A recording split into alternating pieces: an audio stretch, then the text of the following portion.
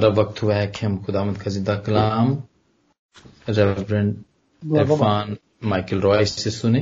मैं उनको दावत दूंगा कि वो आएं और खुदावंद का जिंदा कलाम हमारे लिए खोलें। Thank you very much.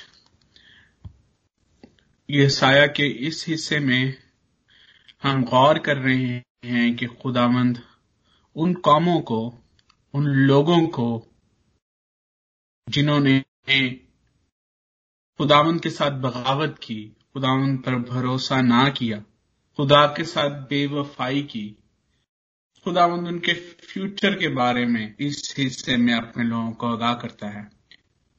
और ईस्टर के दिनों से पहले जब हम कुछ हफ्तों के लिए ईस्टर की तैयारी और उन बातों पर गौर करने के लिए हमने जहां से यसाया की किताब को छोड़ा, वो हम मोआब की फेट पर गौर कर रहे थे, मोआब के फ्यूचर पर गौर कर रहे थे। और अब जब हम इस अगले अबवाब पर पहुंचते हैं, जब हम 15वें और 16वें अबवाब को देखते हैं, तो वहां पर हमें मोआब की सूरत हाल नजर आती है। और अब 17वें और 18वें बाब में हमें दमिश्क या आराम की मानद खुदावंद का बारे नबूवत मिलता है। अब इस हिस्से में खुदा दमिश्क को मुखातिब है और खुदा दमिश्क की फेट को उसके सामने रखता है।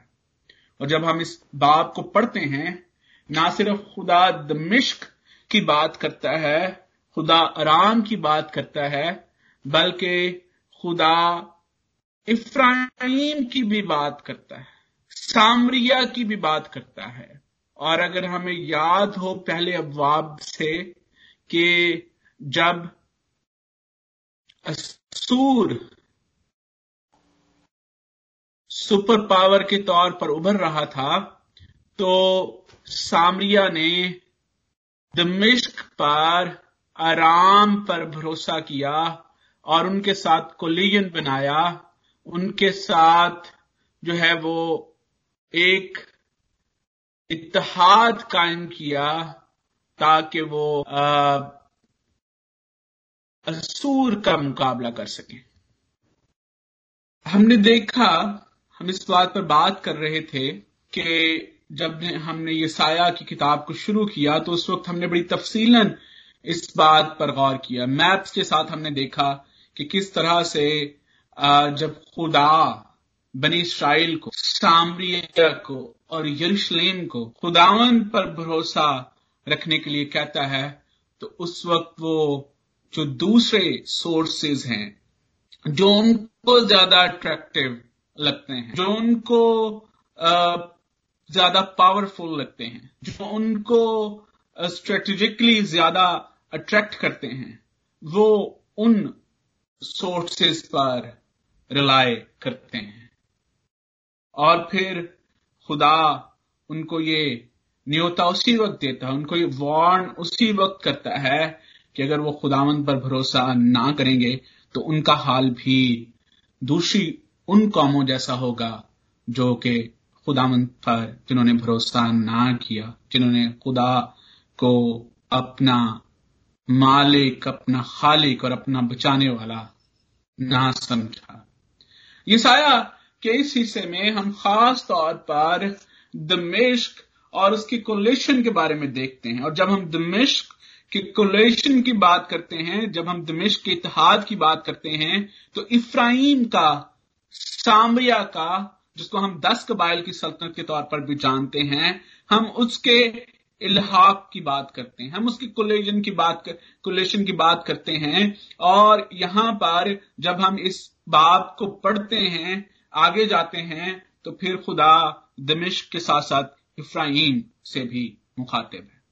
और यहां पर हमें एक कलेक्टिव फेट नजर आती है दमिश्क और इफ्राइम दोनों की। कलेक्टिव फ्यूचर उनका नजर आता है। जो कुछ खुदा दमिश्क से करने वाला है वही खुदा इफ्राइम से भी करेगा। जब हम इस बारे नबूवत को देखते हैं, इस ऑरेकल को देखते हैं, तो ये ऑरेकल 5 हिस्सों में it is divided into 5 pieces, and these 5 pieces are arranged like in a way कि हमें पता चलता है कि खुदा यहां पर ना सिर्फ क्या करने वाला है, बल्कि उसके इस एक्शन की वजह क्या है। जब हम इस बाब की पहली 3 आयात को देखते हैं तो वहां पर हमें एक कॉमन फेट नजर आती है। जब हम पहली 3 आयात को, इस बाब की पहली 3 आयात को पढ़ते हैं तो वहां पर खुदा खास तौर पर इस बात को हमारे सामने पेश करता है कि जो कुछ खुदा दमिश्क से करेगा वही इफ्राइम का हाल भी होगा। जो कुछ खुदा बनी इस्राइल से करने जा रहा है वो खुदा दमिश्क से भी करेगा। And this is oracle about judgement, about punishment, about this destruction that God is going to bring on both Damascus and Aram. जब हम अगले हिस्से को देखते हैं और खुदा खास तौर पर इस पहले हिस्से में उनको कहता है कि जब हम इस 3 आयात के कंटेंट को देखते हैं तो यहां पर हमें मिलता है कि वो बड़े बड़े कले, वो बड़े बड़े फोर्ट्रेस जो उन्होंने अपनी सिक्योरिटी के लिए, जो उन्होंने अपने आप को डिफेंड करने के लिए बनाए हैं, their splendid cities and fortress would not provide them the security.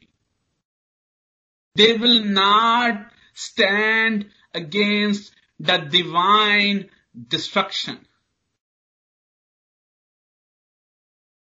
ये एक और भी वे है, एक और भी वार्निंग है कि वो लोग जो कि जमीनी रिसोर्सेस पर भरोसा करते हैं, ये उनके लिए एक वार्निंग है।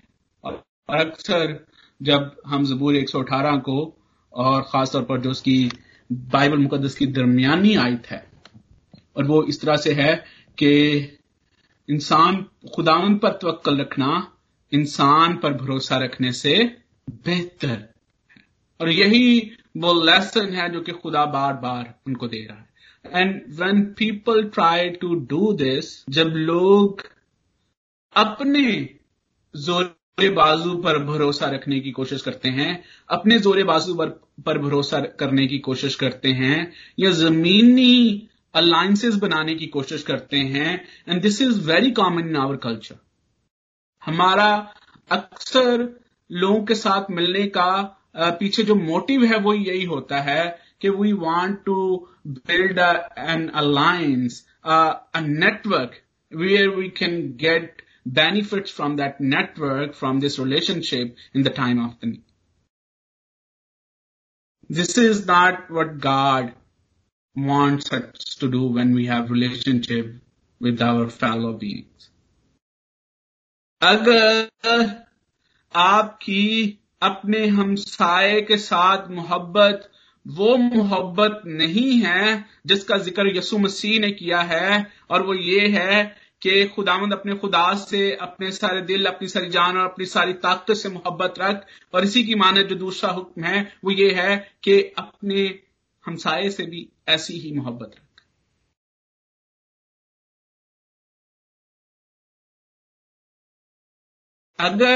अगर जहां पर रिलेशनशिप में गर्ज और लालच इन्वॉल्व होता है, जहां पर रिलेशनशिप में पर्पसेस इन्वॉल्व होते हैं, वो रिलेशनशिप कभी भी लास्ट लॉन्ग नहीं कर सकते। वो चाहे आपकी किनशिप हो, वो चाहे हस्बैंड और वाइफ का रिलेशनशिप हो, वो चाहे आपका पेरेंट्स का और चिल्ड्रन का रिलेशनशिप हो। रिलेशनशिप की बुनियादी जो, अगर आपने उसकी बुनियाद उस मोहब्बत पर नहीं रखी जिस मोहब्बत का जिक्र खुदाम यीशु मसीह करता है, जिस मोहब्बत का जिक्र पहले करंथियों और उसके 13वें बाब में मौजूद है, तो फिर आप इस रिलेशनशिप रखने का कोई फायदा नहीं। खुदावंद के पाक कलाम में लिखा है कि अपने हमसाये से अपनी मानद मोहब्बत रख। यहां पर हमें जो अलायंस आराम और इफ्राइम के दरमियान में नजर आ रहा है, इट इज अलायंस, ये एक ऐसा रिलेशनशिप है जो अगराज की वजह से बना है। उनके मकासद हैं, उनके भी मकासद हैं, और वो दोनों आपस में उन मकासद को अचीव करना चाहते हैं। प्रॉब्लम उस वक्त होती है, और हमारा, जैसे मैंने कहा कि हमारे कल्चर में ये बहुत कॉमन है, और आज के दौर में खास तौर पर ये रिलेशनशिप जो है, ऐसे रिलेशनशिप जो है वो बढ़ते जा रहे हैं। वो एक बड़ी जबरदस्त मीम है फेसबुक पर जिसमें रिलेशनशिप का जिक्र है कि पहले जमाने में लोग रिलेशनशिप ताल्लुकात रखने के लिए एक दूसरे से मिलने के बगैर गर्ज के रिलेशनशिप रखते थे। फिर एक दौर आया जहां पर कॉमन जब इंटरेस्ट होती तो रिलेशनशिप रखा जाता, कुछ लोग के असूलों पर। आज कहते हैं कि अगर आपको मतलब हो तो आप रिलेशनशिप रखते हैं, अगर मतलब नहीं तो रिलेशनशिप की कोई हैसियत नहीं होती। प्रॉब्लम उस वक्त होती है जब हम इसी रूल को, इसी फार्मूले को जो खुदा के साथ हमारा रिलेशनशिप है उस पर भी अप्लाई करने की कोशिश करते हैं। और जब मैं लोगों की दुआएं सुनता हूं, जब मैं लोगों की गवाहियां सुनता हूं, तो ये सुनकर दुख होता है कि लोगों का खुदा के साथ रिलेशनशिप अगराज और मकासद पर मबनी नजर आता है। किसी ने बड़ी खूबसूरत बात की है क्या, when we pray we think God is a vending machine. We think जब हम दुआ करते हैं ये बिल्स हैं जो कि हमने उस वेंडिंग मशीन में डालने हैं और आगे से हमारी मर्जी की चीजें निकलती आएंगी। This is not what God wants from us. ये वो ताल्लुक नहीं है जो कि खुदा हमसे चाहता है। जब हम अगले हिस्से में दाखिल होते हैं, और ये अगला हिस्सा जो है ये चौथी आयत से लेकर 9वीं आयत पर मुश्तमिल है, तो इस हिस्से को हम सब डिवाइड कर सकते हैं खास 3 हिस्सों में। और जब हम चौथी आयत से लेकर 6वीं आयत पढ़ते हैं तो वहां पर खुदा उस डिस्ट्रक्शन को, उस पनिशमेंट को जो कि खुदा दमिश्क और इफ्राइम पर लाने वाला है उसको एक्सप्लेन करता है। और एक्सप्लेन क्या है, एक्सप्लेन खुदा ने किस तरह से वर्स 4 to वर्स 6 में किया है कि खुदा यहां पर कहता है कि वो इस्राएल की जो ग्लोरी है, याकूब की हशमत जो है वो घट जाएगी, उसकी ग्लोरी जो है वो फेड हो जाएगी, उसका चर्बीदार बदन दुबला हो जाएगा, और उसकी हालत उस खेत की मानद हो जाएगी जो कि उजाड़ दिया गया हो, जिससे फल जो है वो उठा लिया गया हो। And this is the common illustration that we found in Bible again and again and again. Pakistan की मिसाल, खेत की मिसाल, और आगे चलकर भी हम इसी चैप्टर में इस इलस्ट्रेशन को फिर इस्तेमाल होते हुए देखते हैं। चौथी से 6ठी आयत को जब हम पढ़ते हैं तो यहां पर हमें नजर आता है कि किस तरह से इस्राएल की, याकूब की शान शौकत जो है वो घटेगी, और ये इसकी वजह हम आगे जाके देखेंगे।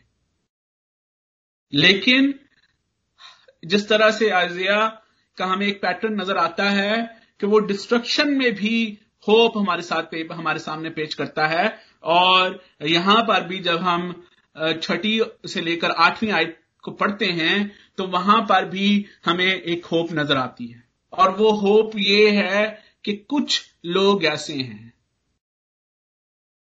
कुछ बकिया अभी बाकी है। वो कहता है कि तब उसका बकिया बहुत ही थोड़ा होगा, बहुत ही थोड़ा। कुछ ऐसे लोग मौजूद हैं जिन्होंने अपने जामे दागदार नहीं किए, और ये उन लोगों के लिए जो कि आज के दौर में भी खुदा के साथ वैसी ही मोहब्बत रखते हैं जैसी कि खुदा का कलाम हमसे डिमांड करता है, जो कि बगैर किसी गर्ज के, बगैर किसी लालच के, जिस तरह से खुदा ने दुनिया से मोहब्बत रखी, उस एट्रीब्यूट को लेते हैं जिसका जिक्र पालूस पहले कुरिन्थियों उसके 13वें बाब में करता है। मोहब्बत साबर और मेहरबान है, वो शेखी नहीं मारती, वो फूलती नहीं, नाजेबा काम नहीं करती, उसकी कुछ गर्ज नहीं होती, सब कुछ सह लेती है, सब कुछ बर्दाश्त करती है। और इससे पहले पालूस बड़ी खूबसूरत बात करता है कि वो रूहानी मेराज की बात करता है कि अगर मैं आदमियों और फरिश्तों की जुबानें बोलूं लेकिन मोहब्बत ना रखूं, और ये वो मोहब्बत है जिसका जिक्र वो आगे जाके करने वाला है। अच्छा, मोहब्बत का जो बात अगर खुदा ने मौका दिया तो हम इसको आगे जाके एक्सप्लेन करेंगे, कभी खुदा ने मौका दिया हम मजीद इस पर बात करेंगे। खुदा ने मोहब्बत का इजहार किस तरह से करता है अपने लोगों के साथ। मोहब्बत में डिसिप्लिन भी शामिल है, और ये मैं बार बार इसका जिक्र आपके साथ करता हूं। हम आगे फिर कभी खुदा ने मौका दिया हम जरूर देखेंगे। जब हम 9वीं आयत को देखेंगे, 4थी आयत से लेकर 9वीं आयत तक, हमने कहा कि ये दूसरा हिस्सा, दूसरा पीस जो इस अरेंजमेंट में है, इसमें खुदा एक्सप्लेन करता है कि उनकी वर्ल्डली स्ट्रेंथ के बावजूद डिस्ट्रक्शन उन पर आएगी। तीसरा हिस्सा जो है, जो कि 10वीं और 11वीं आयत पर मुश्तमिल है, इट्स वेरी इंपॉर्टेंट। और यहां पर खुदा रीजन बयान करता है कि क्यों डिस्ट्रक्शन जो है ये फॉल कर रही है इफ्राइम पर। This part of the oracle is very crucial, और हम इसको देखेंगे।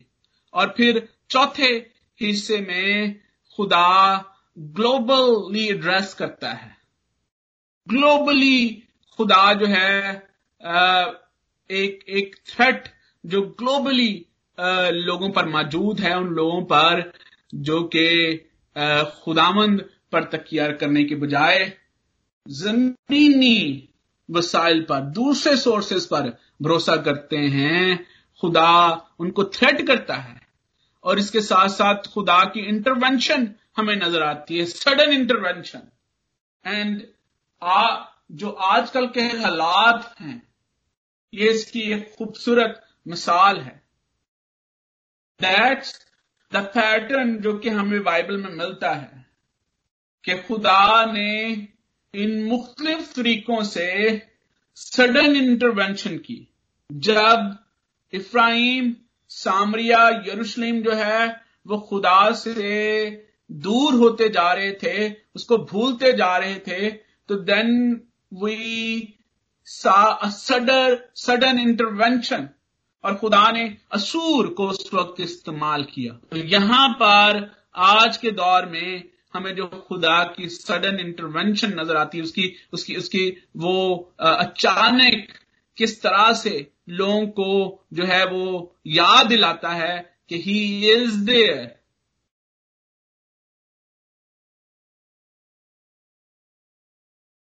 और मत्ती की अंजील इसको बड़े खूबसूरत अंदाज में पेश करती है कि he knows what's going on. मूसा माफ कीजिएगा, यूहन्ना उसको इस तरह से पेश करता है कि जब वक्त आएगा तो उसके हाथ में छाछ होगा,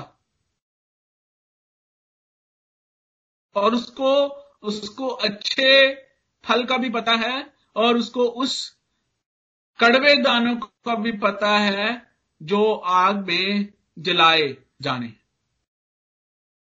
और फिर 18वां बाब इसको बड़े जो कि हिस्टोरिकल का 5वां हिस्सा है, इसको बड़ी तफसील से बयान करता है कि he is an unobserved watcher. खुदा वॉच करता है, वो इन कंट्रोल है, लेकिन अक्सर वो अनऑब्जर्व्ड होता है हमारे लिए। वो बहुत दफा अच्छे गुड एंड बैड सीड दोनों को इकट्ठे ग्रो होने देता है, और जब कटाई का वक्त आने वाला होता है तो फिर वो सेपरेट करता है गुड को बैड से। और ये खुदा के कलाम का पैटर्न जो है वो हमें नजर आता है। थोड़ा वक्त मैं गुजारना चाहूंगा जो हमारा तीसरा हिस्सा है, जो वजह है इस ऑरिकल, इस डिस्ट्रक्शन की जो वजह है, इस पनिशमेंट की जो वजह है, हम उस पर थोड़ा वक्त गुजारेंगे। यहां पर जब हम उर्दू और इंग्लिश बाइबल को पढ़ते हैं तो इंग्लिश बाइबल में वर्ड यू इस्तेमाल हुआ है, और जब हम उर्दू बाइबल को पढ़ते हैं तो वहां पर लिखा, चूंकि तूने अपने निजात देने वाले खुदा को फरामोश किया और अपनी तवानाई की चट्टान को याद ना किया। और इंग्लिश बाइबल ESV इसको इस तरह से बयान करती है, for you have forgotten the God of your salvation and have not remembered the rock of your refuge.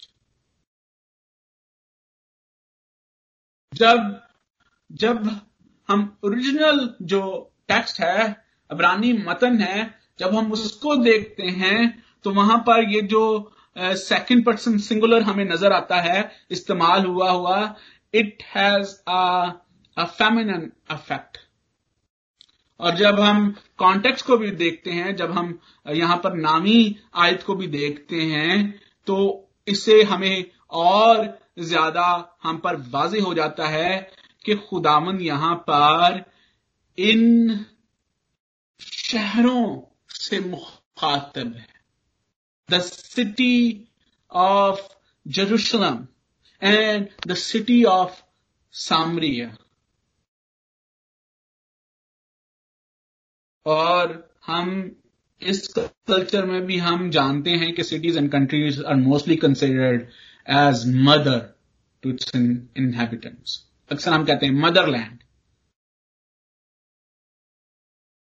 और ये बात वाज़ेह हो जाती है कि जब हम लैंड की बात करते हैं, मदरलैंड की बात करते हैं, तो हम फिर ये बात करते हैं कि जो लोग उस लैंड में रह रहे होते हैं उनकी सिचुएशन को डिस्क्राइब किया जाता है जब मदरलैंड, जब कंट्री की या किसी शहर की बात की जाती है।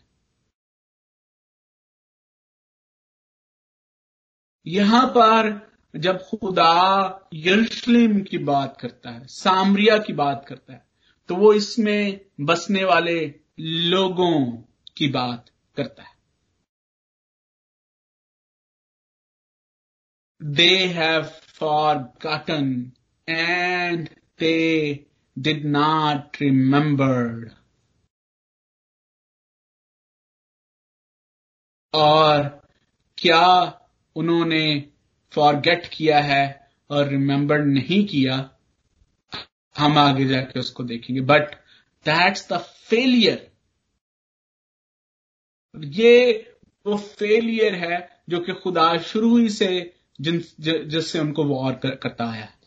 If your mind and heart is not there, it is obvious that you gonna forget, you will not remember. और यहां पर अगर आप ज़बूर 78 को पढ़ें, साम 78, ये बड़ा ही खूबसूरत ज़बूर है जहां पर खुदा और उसके लोगों के बारे में आपको बयान मिलेगा। और खुदा खास तौर पर जो है वो ये खुदा अपने लोगों के बारे में बयान करता है कि क्या उन्होंने, क्या खुदा का शिकवा हमें नजर आता है यहां पर। ये सारा ही ज़बूर, अगर आपको जब भी वक्त मिले आप उसको देखें, लेकिन मैं 10वीं और 11वीं आयत को आपके सामने पढ़ूंगा। उन्होंने खुदा के अहद को कायम ना रखा और उसकी शरीयत पर चलने से इनकार किया और उसके कामों और उसके अजायब को जो उसने उनको दिखाए थे भूल गए। उन्होंने खुदा के अहद को कायम ना रखा। और अक्सर मैंने पहले भी आपके सामने अर्ज कर चुका हूं, मैंने कवनेंट्स की इंपॉर्टेंस और कवनेंट्स किस तरह से खुदा रिलेशनशिप कवनेंट के वसीले से इंसान के साथ रखता है, मैंने आपको पहले इसके बारे में मैं बता चुका हूं। और यहां पर जब हमने कवनेंट को देखा तो हमने ये भी देखा कि when you are covenantal partnership with God, जब आप खुदा के covenantal partner होते हैं और जब covenant जो है वो बांधा जाता है, covenant जो है वो काटा जाता है, when God makes covenant with human beings, तो उस covenant की blessings भी होती हैं और उसकी curses भी होती हैं। जैसे हमें पहले अहद में नजर आता है जो कि खुदा ने एडम के साथ किया, कि उसने ब्लेसिंग क्या थी कि बढ़ो फलो जमीन को मामूरो महकूम करो, you have control over everything, being my ambassador on the earth. लेकिन उसके कर्स क्या था, लेकिन जिस दिन तुमने इस फल को खाया तुम मरे। और यहां पर आगे जाके हम अहयूद को देखते हैं जो कि खुदा ने अपने लोगों के साथ बांधे। हम नूह के अहद को देखते हैं, हम मूसवी अहद को देखते हैं, और फिर हम आगे जाके दाऊद के साथ खुदा के अहद को देखते हैं, और फिर हम उस नए अहद को देखते हैं जो कि मसीह यीशु के खून के वसीले से बांधा गया। और यहां पर शिकवा ये है कि वो अहद पर कायम नहीं रहे। जब हम इंग्लिश बाइबल को पढ़ते हैं तो वहां पर लिखा है कि फॉरगेट, उन्होंने क्या किया है, you have forgotten the God of your salvation. इस चीज को भूल गए कि खुदा उनकी निजात, खुदा किस तरह से उनके साथ मेहरबान रहा है, उसके कामों को कि खुदा ने किस किस तौर से उनकी मुहाफजत की है। और यहां पर मैं निजात का भी जिक्र आपके सामने करता चलूं कि याद रखें, सॉल्वेशन जो है it's not an occasional act. Salvation जो है इज अ गॉड्स एट्रीब्यूट। जिस तरह से हम ये कहते हैं कि मोहब्बत खुदा का एक एट्रीब्यूट है, उसकी सिफ्त है, इसी तरह से निजात भी उसकी एक सिफ्त है। और जिस तरह से उसकी मोहब्बत ओकेजनल एक्ट नहीं है बल्कि हमेशा जारी रहती है, हमेशा उसके लोगों के लिए उसकी मोहब्बत मौजूद है, इसी तरह से सॉल्वेशन भी उसका एक एट्रीब्यूट है जो कि हमेशा हमारे अपने लोगों के लिए मौजूद है। इट्स नॉट कि खुदा ने माजी में बचाया है, उसने निजात दी है तो वो अब निजात नहीं देगा, या खुदा फ्यूचर में जाकर निजात देगा। जब हम खुदा को बतौर निजात दहिंदा देखते हैं, जब हम salvation being an attribute of God देखते हैं, तो देन इट्स ऑलवेज देयर। खुदा हमेशा अपने लोगों को निजात देता है। God does not have occasion or timing to save his people. इन लोगों को बचाने के लिए उसके टाइम मुकर्रर नहीं है, बल्कि वो हमेशा अपने लोगों को निजात बख्शता है। और अगर आप खुदा के निजात बख्श काम को जो है वो भूल जाते हैं, इस एट्रीब्यूट को याद नहीं रखते, it means you does not know God. और यहां पर खुदा का बनी इस्राएल के साथ जो खुदा का शिकवा है वो ये है कि उन्होंने उस निजात देने वाले खुदा को फरामोश कर दिया।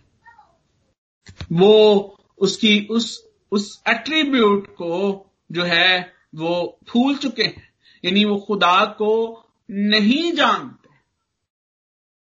और आगे चल के खुदा यही बात करता है जब खुदा ने आमूस के वसीले से कलाम किया कि मेरे लोग अदमे मार्फत से हलाक हुए।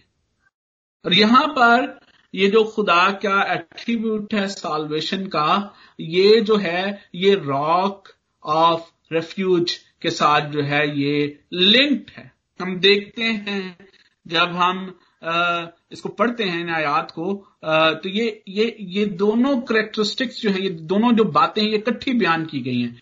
For you have forgotten the God of your salvation and have not remembered the rock of your refuge.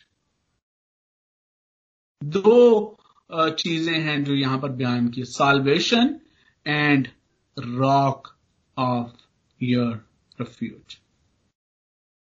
खुदा यहां पर अपने लोगों से कहता है कि उन्होंने अपने जो उर्दू बाइबल में उसको इस तरह से बयान किया कि अपनी तवानाई की चट्टान को याद ना किया, अपनी तवानाई की चट्टान को याद ना किया। अब तवानाई जो एनर्जी है, और यहां पर इंग्लिश बाइबल में इसको रॉक ऑफ योर रेफ्यूजीज, यानी एक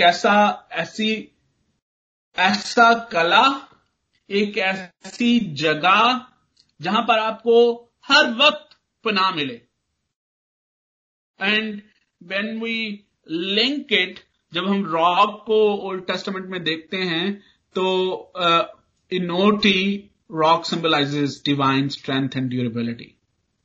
ना सिर्फ खुदा की कुव्वत और ताकत को बयान करता है बल्कि ड्यूरेबिलिटी को भी, इसकी परमानेंस को भी बयान करता है। और इससे जो सबक हमें मिलता है वो इस तरह से है कि खुदा जो है वो अपने जो लोग उस पर भरोसा करते हैं, उसके सेविंग एक्शन पर जिनका ईमान है, खुदा उनको हमेशा जो है एक ऐसी प्रोटेक्शन प्रोवाइड करता है जो कि परमानेंट है और जिसका कोई मुकाबला नहीं कर सकता। अगर हम एक्सोडस चैप्टर 17 को देखें जो कि इस चीज की बुनियाद है, तो वहां पर हमें जो है एक स्टैटिक नेचर नजर आती है इस निजात की, इस बचाए जाने की, इस महफूज रखे जाने की। वहां पर जो खुदा किस तरह से चट्टान के वसीले से अपने लोगों को पानी पिलाता है, उनको बचाता है उस वक्त जब वो प्यास की वजह से जो हैं वो हलाक होने को हैं। God provides them the water from the rock. और फिर आगे जाके भी हम बार बार ज़बूर नवीस ये कहता है कि वो महकम कला है और सादिक को हमेशा उसमें पनाह मिलती है। और ये through the water of salvation grows the trees of faith. इसी आयत के अगले हिस्से में 11वीं आयत को जब हम पढ़ते हैं तो वहां पर एक डिफरेंस नजर आता है। वहां पर जब लोग अपनी मेहनत से वो सब कुछ अचीव करने की कोशिश करते हैं, लिखा है कि या इससे तू खूबसूरत पौधे लगाता है और अजीब कलमे उसमें जमाता है, लगाते वक्त उसके गिर्द अहाता बनाता है और सुबह को उसमें फूल खिलते हैं, लेकिन उसका हासिल दुख और सख्त मुसीबत के वक्त हेज। Until unless हम उस साल्वेशन, उस निजात के चश्मों से फरावानी हासिल नहीं करते। हमारी मेहनत, हमारी का नतीजा जो है वो दुख और मुसीबत है। हमें इस बात को हमेशा याद रखने की जरूरत है। Without the foundation of salvation, it's impossible to grow the fruitful garden of faith. अगर आप ईमान का एक खूबसूरत बाग खिलाना चाहते हैं, आपका ईमान का जो दरख्त है वो अगर राई के बीज से एक बहुत बड़ा दरख्त अगर बनना है तो फिर आपको निजात के चश्मों से हमेशा पानी भरने की जरूरत है। याद रखें, इस प्रिंसिपल को याद रखें जो कि यहां पर इस चैप्टर में जो है वो पेश किया गया है।